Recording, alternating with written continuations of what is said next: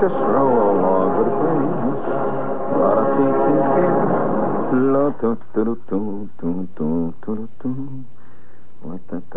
We'd like to salute Maurice Wooden of Santa Monica, California. Madness is, of course, that's the thing I like about the summertime. It's cuckoo time. It truly is the time for madness. I see that Maurice Wooden has opened a computer dating service for dogs. I mean, real dogs. Not the kind of dogs that you ordinarily date. I mean, real ones. His new firm, Apollo Canine Dating Service, brings together pet owners who want their dogs mated. And I quote him here, says, "We'll arrange a romantic holiday. Our dignified service includes computerizing and personalized canine matchings. We make exciting things happen to your best friend." Wait, excuse me, I want to do a little technical work here, if you don't mind. Just a minute, hold it now. Not bad.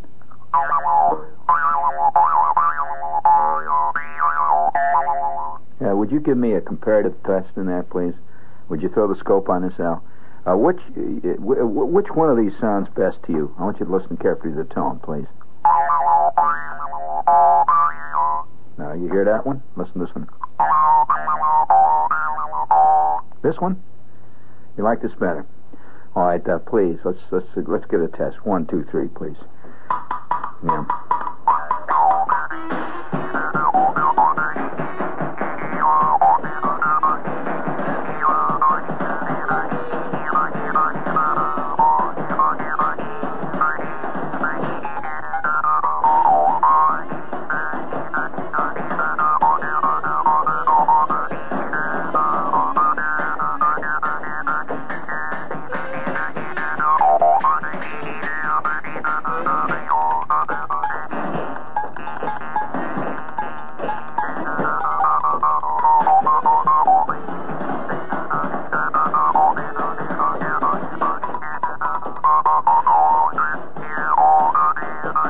Thank you.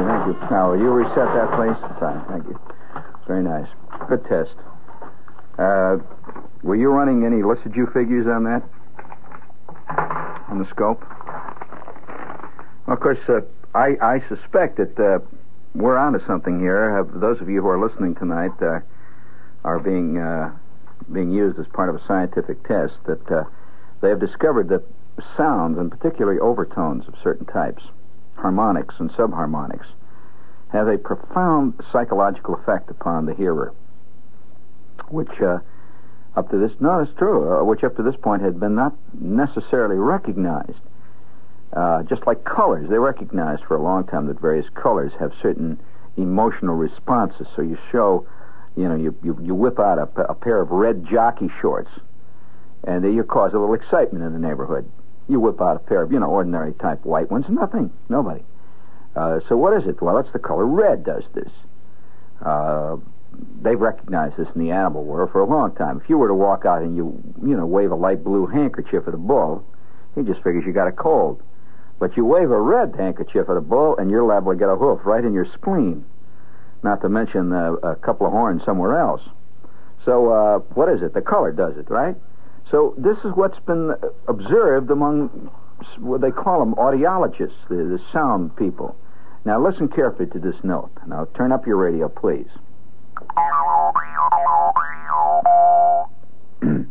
You will notice a rising sense of resentment among the largest percentage of you who are listening, and this is due to the overtones and the subharmonics that are contained in this instrument, which is the Jew's harp. Now, there are only two instruments that produce this kind of actually, it's illogical anger. It's a kind of insensate hatred. An example of that type, please, if you'll give me my kazoo. This instrument also produces the same kind. You hate that sound. Most people do. Now, no one knows why. If I were to sit down and play the piano, you'd say, "Oh, isn't that nice?" Well, it's because the harmonics and the subharmonics, the clashing waveforms of the piano produce a soothing effect. There are certain instruments that do this. The harp, for example. You've never heard anybody walk around muttering under his breath, I hate those damn harps. They're always... Why do they want to play them damn harps? Because the harp does not cause that kind of emotion. On the other hand, sousaphones do. Tubas do. You play a tuba in somebody's apartment and you're going to cause a certain amount of excitement. It's either going to be pro or con, but it will not go unnoticed. It's just a fact. Now, audiologists are working in this area. Now, if you will, please, now watch. Now, I'll show you examples of the kind of insensate passions, the emotions that are felt when you hear various types of instruments played. Now, will you please, Al, if you will. 1, 2, 3, 4, please. All right, here we go. On the cheek of their ruby, yes, that's true. Your love belongs to me. When you're asleep, your head all creep. The stars above will rule this land.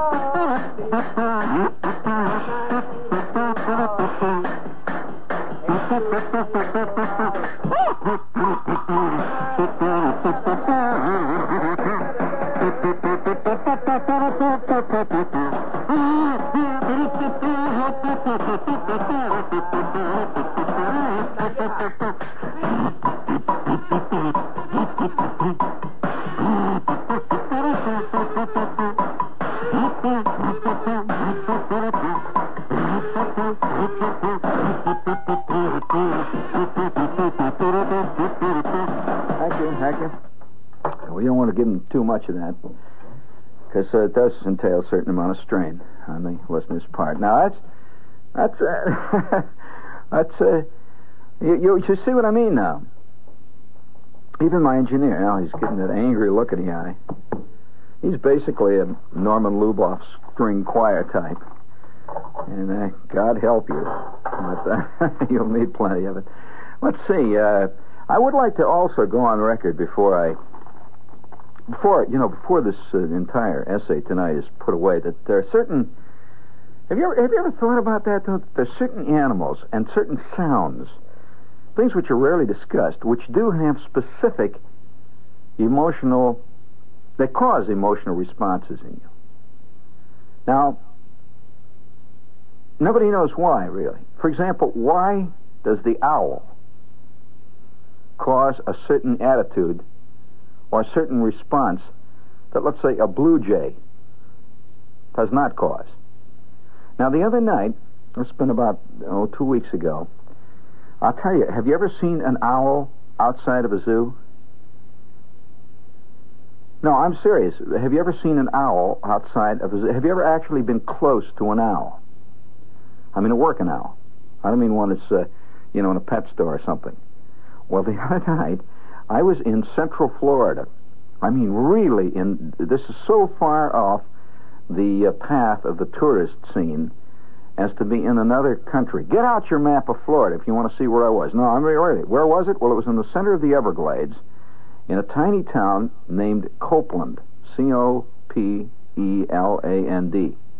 Copeland, Florida. And I went into this little tiny lunchroom, and I'm sitting in this lunchroom having a cup of coffee. And by the way, you know what they served in this lunchroom? In case you're curious, what they served in a lunchroom in Central Florida, in the middle of the Everglades, as a regular bill of fare. Fried turtle steaks was the leading thing that they served.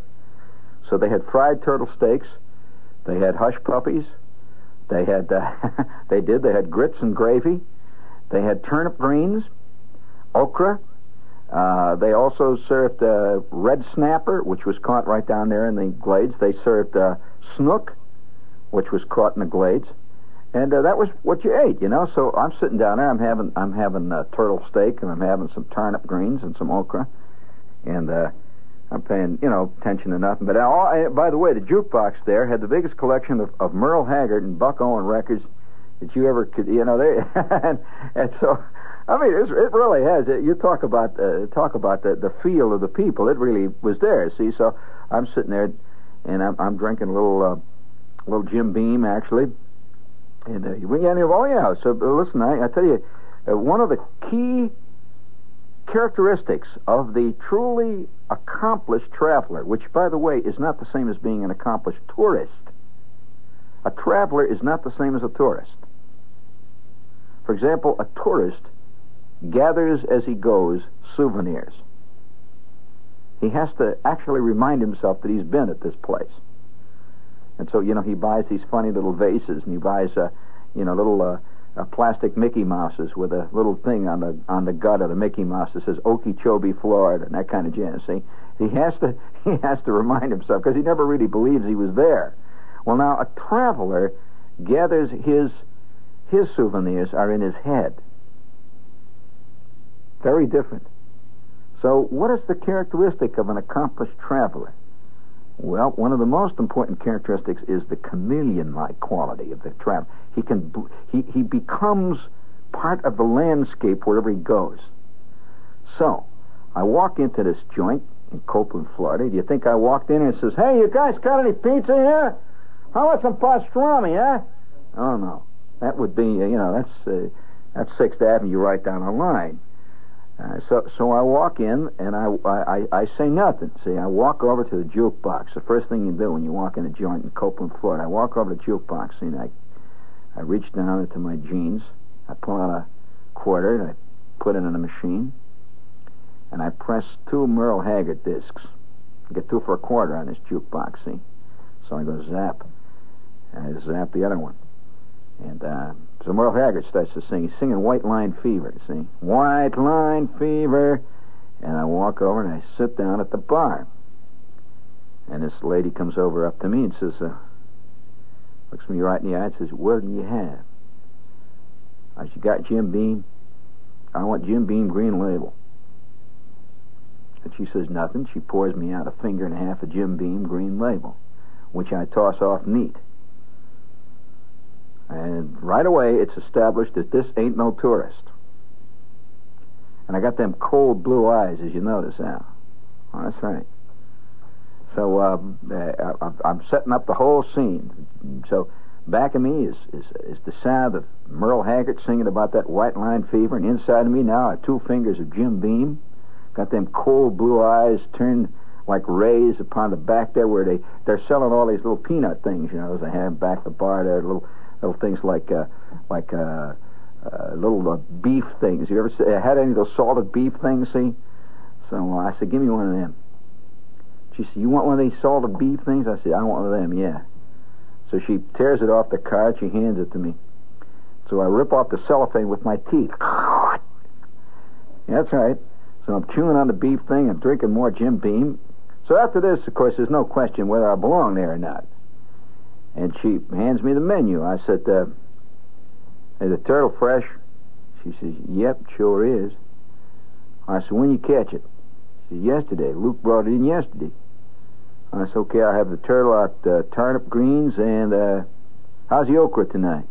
She said, "Very good." I said, "I'll have okra. I'll have, you got any cornbread?" She said, "Yes, we do." I said, "I'll have some of that, and how about yeah, that'll be enough for now. Just bring that turtle steak, and I don't want it too well done, and I don't want all that gooey stuff all over it. Don't pour all that slop on it, okay? You hear?" She says, "Very good." And so she goes back to the little window they had in the door there, you know, they're hollering in the kitchen. She said, "I want turtle steak, don't pour the slop on it, okay?" And so I sit down and wait. Well, I like turtle steak. You ever had it? Well, turtle is good. It's by the way, speaking of this is WOR New York, and it is good. It has a certain taste, a certain. I can only describe turtle as being sort of halfway between beef and veal, but not quite either. So I'm sitting there eating my collard greens and a little okra and my turtle going down.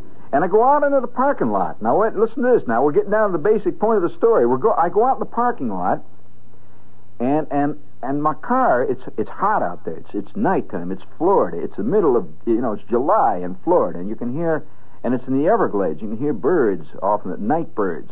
And you can hear insects.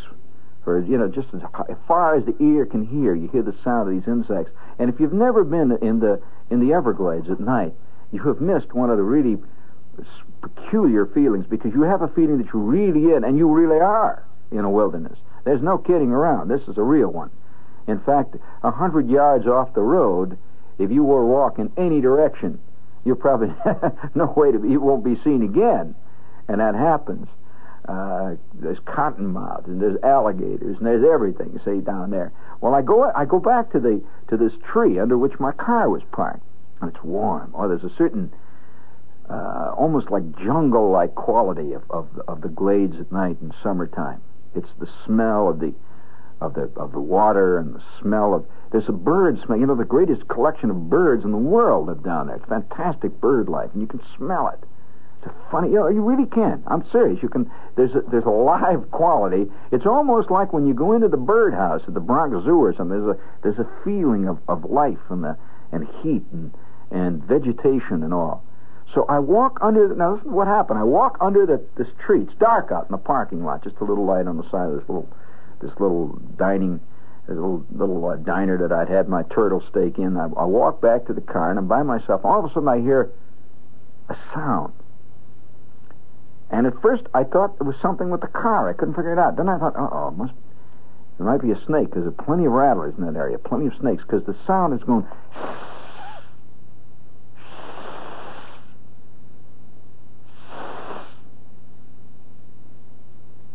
I look around.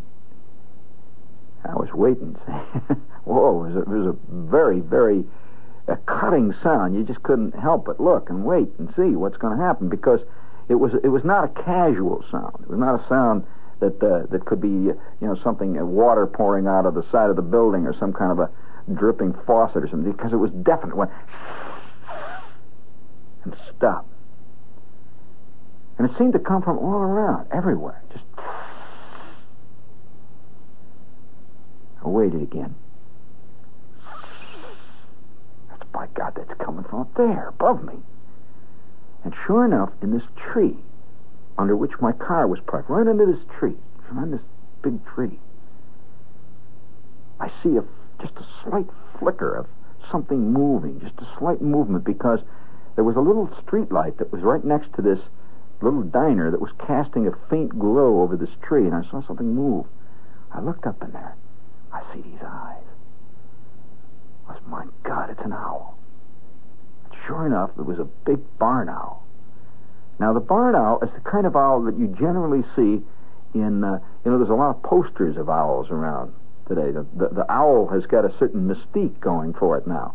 People are owl collectors. They collect owl posters and pictures of owls. But most of those people have never actually seen an owl, a real owl.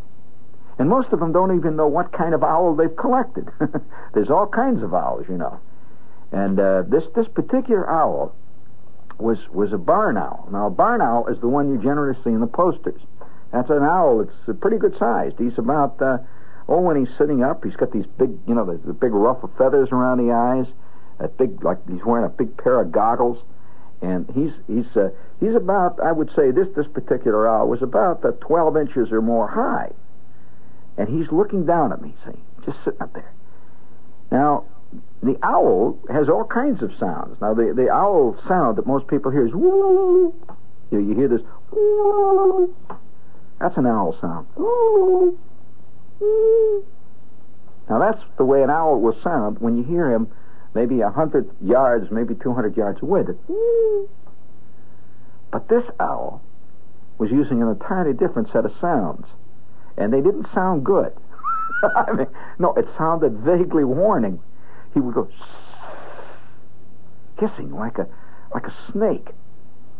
I looked up and he's looking right down at me. His head moves. Have you ever watched an owl's head move? Well, their head moves in a strange way. It's like it's on a swivel. His body doesn't move and his head moves. And it can move all the way around. He can look over the back of his shoulder, you know. He looks right at you. And he sits it. He goes. And then, I'm watching this owl. And just as I did so, something was... There was a flutter, and one went right over my shoulder, and he was joined by another owl who flew from somewhere behind me, out of the darkness, out of the Everglades, and just glided right up, and he sat next to the first one, these two owls, identical, looking down at me. And both of them start that. Well, I looked up there, and I said, "My God, there's an owl. There's another one right next to him." And then I became aware, gradually, as my eyes began to adjust to this darkness, I began to see there must have been 5 or 10 owls in that tree, all spotted in different parts of it, and all of them looking down at me. Doing nothing, just looking. And once in a while, one would go, "Shh." Well, I got in the car. I started the motor, and I carefully backed out from under the owls and drove down to Gravel, turned right on that little road that ran right through the Everglades. I drove down through that darkness, and so dark you couldn't even believe how dark it was. And back of me, I could see the neon lights in the rear-view mirror of this little restaurant. All it said was, "Eat." Just a red sign, "Eat." And that was Copeland, Florida. A tree full of owls, and a little sign that said "Eat," and a jukebox that had Merle Haggard discs on it, and a tree full of owls that hissed. Yeah, here we go, gang. All together now. Get them knees moving. On the sheet of therapy. Yes, sir. Your love belongs to me. Down to the cuckoo at night when you're asleep. And to your little old tent, I'll creep. Creepity creep. I'll creep.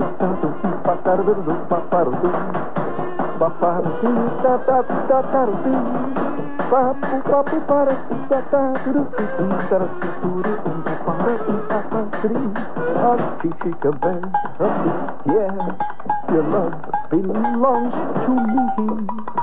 At night when you're asleep, into your tent, I'll creepity creep. Oh, the stars above the light, I will love, baby. You'll know this man with me. Yeah.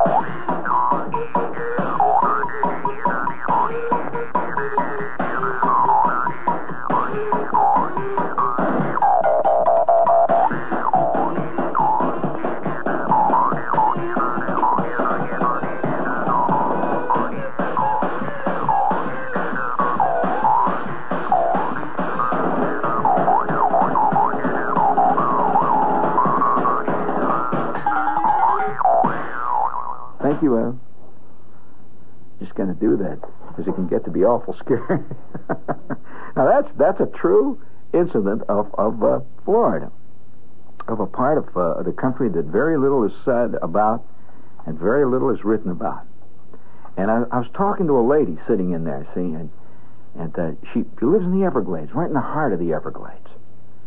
She's got this funny look of well, you know, the kind of look that you associate with Claire Trevor playing a pioneer lady of the 1840s. Just had that look. And there was a Seminole Indian camp not far from there. And she'd lived all of her lives with the Seminole Indians in the middle of the Florida Everglades. And her husband, incidentally, was one of the few guys who speak Seminole. So he talked with them, and they knew him. He was part of a lot of their ceremonies. He had a name. They lived in the glades. And so I'm sitting there eating my turtle, and I got talking to her. when I'm in a situation like that, I tend to adopt the coloration of where I am. So I said, how long you live here? She said, all my life. I said, you mean you live right here in Copeland? She said, yep. She said, where are you from? I said, well, I'm originally from Indiana. She said, my God, I had some folks living in Indiana one time, come down through here, lived here for a while, they moved on. That must be a fun state, Indiana. I said, it is. I said, no funnier than this is. She said, yeah, well, I guess so, that's right. She said, you know, they have winters up there, don't they? I said, they do. She said, well, you know what I told Bud? She said, you know, Bud asked me what I wanted for my birthday last year. And I said, Bud, you know what I want for my birthday? You know what I want, Bud? And he says, no, what do you want? Cappy, what do you want? She said, you know, Bud calls me Cappy. She said, what do you want, Cappy? I said, I'll tell you what I want, Cap. If you want to give me something for my birthday I'd really love to have, I'd like you to build us a fireplace. Well, Bud says, well, how come we need a fireplace? She says, well, I've always wanted to sit in front of a fire. I see them do that in the movies and in them pictures and the magazines. And I'd love to have a fireplace. And she says, you know, ever since we built this fireplace, which was 2 years ago, the winters have been so hot. We've had the hottest winters I can ever remember here. It's never under 75, 80 all winter here. But I'll tell you what we do, me and Bud, sometimes when it's late and in the middle of winter and maybe 75, 80 out, we start to find a fireplace and we sit in front of that fireplace and we sweat, but it sure is kind of pretty. And so I said, well, that's mighty nice, man. I went over and put another quart in the jukebox and I played a couple of Buck Owens tunes. Celebrate, you know. Had myself another finger, Jim Beam, went out and looked at them owls and got in the car. Drove away. Now, I thought to myself, you know, the idea of having a fireplace was so important to this woman that it was the biggest thing that she could think of for her husband to give her for her, you know, her birthday and everything else. And now they sit in front of the fireplace on hot nights in the glades with a fire. Fascinating, you know. And that's part of the country that hardly anybody ever sees, talks about the real glades. And when you talk about glades, you know, generally most people talk about the Everglades in the sense of preserving the glades or doing this about the glades or doing that about the glades. But what about the people that actually live in the glades? Did you ever meet any? I did. I'll tell you. You better believe it. And it's a special breed of man. That he is so much part of nature that her husband, for example, the birds that fly around, he can tell every bird that's ever been in the glades just by shape and by form. Because it's part of his life, just as much as the average city guy can tell a cab coming from 4 miles away. You know, he knows. And so Bud, you know, Bud knew about the glades. It was his turf. I'm thinking, you know, the owl, as I'm driving down that long country road, there's nothing but blackness on all sides. And I'm thinking, my God, what would happen if I started to lose power in this car and I drift off the line, you know, spending that night and millions of mosquitoes. This is real jungle, see, and it's dangerous jungle. So I'm driving along and I'm thinking about those owls. I think about the strange attitude that people have towards owls. An owl is different from any bird. In fact, who was it? James Thurber, the writer, said. He said, you know, the owl produces a strange effect on people. I'm paraphrasing him very wildly here. I don't know exactly how he said it, but this is what he said. He says, you release 5,000 pigeons in Yankee Stadium, you get no excitement at all. He says, release 6 owls and you got a riot. The owl. What is it about the owl? And you know, there's another bird that produces a strange effect on people. In fact, I have a little note here about one of them. They're mysterious birds. Wait a minute, I got a note here. I'm going to read it to you. Mysterious birds. Where did I put it? I'll find it. No, by George, I don't have it with me. But it's a mysterious bird that the penguin. A little note. I'll paraphrase it again. There's a little note that I got in the other day on INS that in an area just outside of the West Indies, guys who were fishing netted a strange thing. They netted a penguin Never seen a penguin in that area, and he was rapidly swimming north when they netted him. A penguin. Now, penguins have an odd effect on people. Now, penguins, well, they do, because you see penguin dolls. You see the whole, penguin, little characters, penguins. Very few people walk around with let's say, a red-headed woodpecker doll, or a wren doll, it's the penguin. Well, now, most people have never actually seen a penguin in action. Most people have seen penguins in pictures only. Now, that's maybe part of the mysterious quality of owls and penguins, is that they're rarely seen by people in their natural habitat. Have you ever seen a penguin actually being a penguin? Yes, I have. I've been around, Al. You'll have to accept the fact that I've been a lot of places you ain't. And I have seen penguins being penguins. And it's a curious... Have you ever seen a kangaroo being a kangaroo? And that's a very exotic animal to us. To the Australians, the kangaroo is about as exotic as a rabbit. And they don't like them, generally, because the kangaroo does pretty much what rabbits do. And you know what rabbits do. I mean, Well, you know. And they do it pretty efficiently, too, because they've been overrun for years with these monstrous animals. In fact, I remember one day riding in a car in Australia with a guy. I'd heard about these animals. You always do. You hear about, you associate the kangaroo with Australia. Well, we're driving along this dusty road. I can't believe my eyes. Hopping along right next to the car, he goes right across the road, is a kangaroo that must have been 7 feet tall.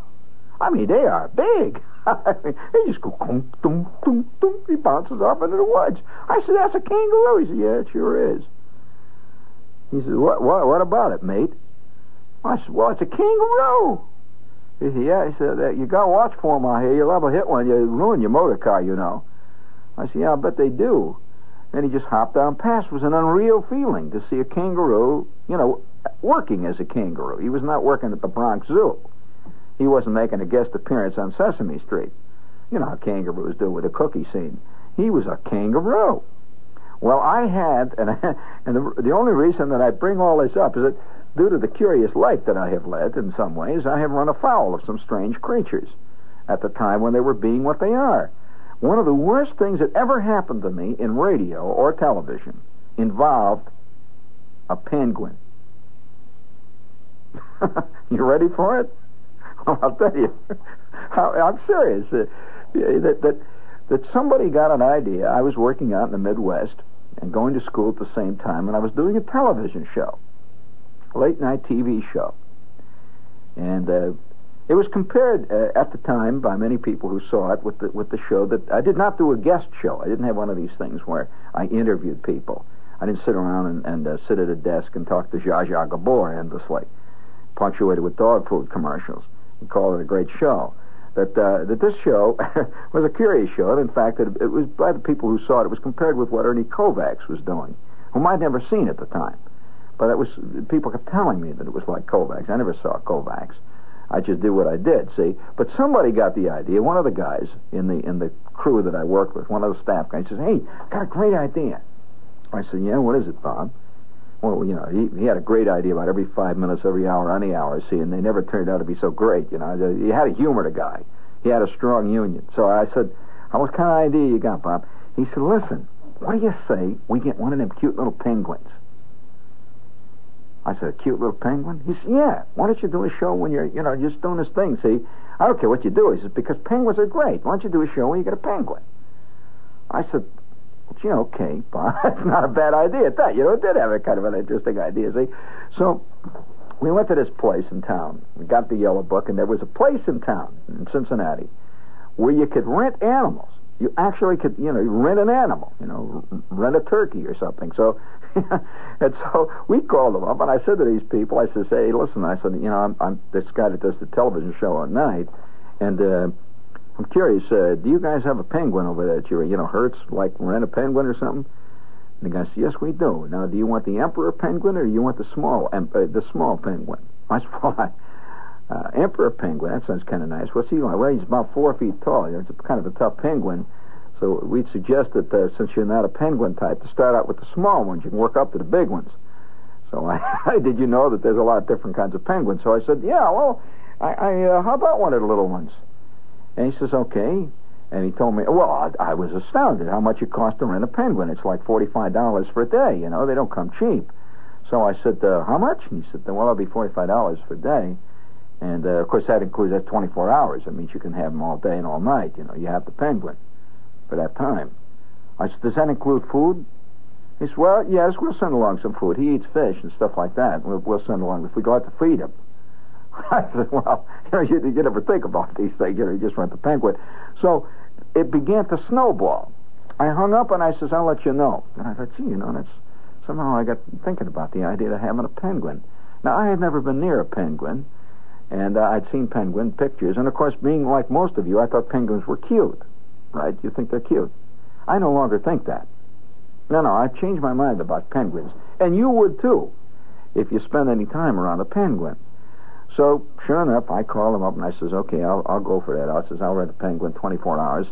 And he said, well, you'll have to have a deposit.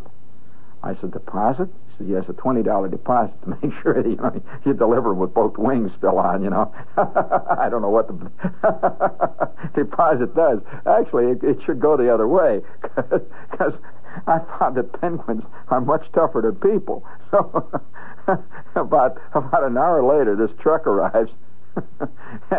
He arrives at my apartment. They didn't deliver it to the station because for some reason or other the station would not tolerate having a penguin delivered on the premises, with all the girls in the typing pool and all that. So they says, if you want it, you can have it delivered and bring it out. So the guy delivers the penguin, and it comes in a big cage. And, chicken wire cage and all. It has a handle on the side and stuff. And he just drags it up. He says, is this your penguin? You ordered a penguin? I said, yeah. He says, well, it'll be $20, please, deposit. And so I signed for the penguin. He looked great. He was really cute. So I dragged the penguin into my apartment, and he's looking out at me. Well, now, he was a beautiful little thing. He was about, I would say, about knee-high, roughly, to the average man, the average grown-up man's knee. And he's about knee-high, and he's standing there looking. So I reach in, and I had arranged, I'd better do this commercial here before we do anything else, gang. There are parks of all descriptions in your national park system. Parks all over the nation where you can relax amid outdoor beauty and the wonders of nature. You can see there shrines and monuments to famous men and events, keystones in our nation's history. There are national parks close to all Americans, for all Americans to see and enjoy. But sometimes it's hard to fully enjoy our national parks because some careless people are helping to make them ugly by burying them in litter. True, the National Park Service picks up this litter, tons and tons of it each year, and your tax money pays for it. Isn't this something that Americans can do themselves? Stop litter? It isn't hard. Encourage your children, your neighbors, your friends to protect the parks by not littering and by picking up litter in our parks. Helping keep parks beautiful has a fringe benefit, too. It makes you feel good. This message was presented as a public service by this station and the Department of the Interior's National Park Service.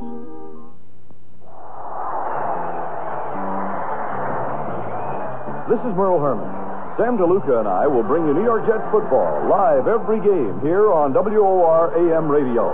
Preseason games begin Saturday, August 5th at 7:35 when the Jets meet the San Francisco 49ers. Live professional football. Every New York Jets game starting Saturday, August 5th on WOR AM radio. Okay.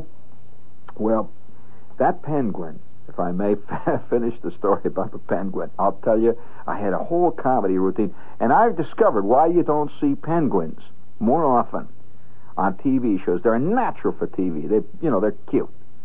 I opened the top of this cage, and he's so cute. He's looking there, and he's got these little beady eyes, and believe me, he was dressed in a beautiful tuxedo, just like you see. He was there all dressed, a little white gut hanging out down in front, He's looking up at me, and I said, oh, isn't he cute? See? Isn't he cute? And so I reached into the can, which they gave me, that was filled with these little dried fish. I take out one of these fish. I'm going to give him a fish, see? And so he goes, ah, ah. He smelled the fish. My hand goes in to give him the fish. And he goes, ah, ah, ah. And whap! My God, what a shot. He gave me a shot just above the thumb. He sunk his beak into my hand like 1.5 inches. What a shot! Wham! He goes. he stands back and he flaps his wings. I said, you brother. Oh, you think, what the hell? You know, blood is squirting out. So I advance. I've got this thing about 5 minutes already. He's got a shot. And I reach in to grab him. The guy says, look, you grab him by the back of the neck. He says, you hold like a cat? That's the way. Did you know that's the way you pick up a penguin? In case any of you have to pick up a penguin, you do it the way you do a cat. You grab him by the back of the neck, see? That is, if you move quickly enough. You got to move like a snake. Because I reach in to grab him, and he sees what I'm about to do. And he sort of scrunches down a little bit. He scrunches down, looking cute as, you know, he looked like one of these little stuffed toys. See, he's going, ah, ah, ah. He squishes down. My hand goes, there, nice little thing. Whap! He gets my left hand. What a shot. You notice this finger here is about 1.5 inches shorter than it should be? Well, that's where it went. That penguin got it, see? Well, that began the Battle of the Penguin. Not only do penguins have fantastically sharp beaks, they move like a shadow. Oh, you have no idea what smells a penguin can generate just by being a penguin. And my apartment began to smell like a vaguely, vaguely elderly fish. This is what a penguin smells like. And he took an instant dislike to me. There was no liking for me. And by the way, the TV show was the next day, so he spent the night in my apartment. And I would hear him out there. I remember him walking around in his cage, and his feet go thump, thump, thump. And he goes, shh, shh, and these little beady eyes. Ever since that time, my view of penguins and owls and everywhere mystery. This is WOR New York. Stay tuned for John Scott and the news.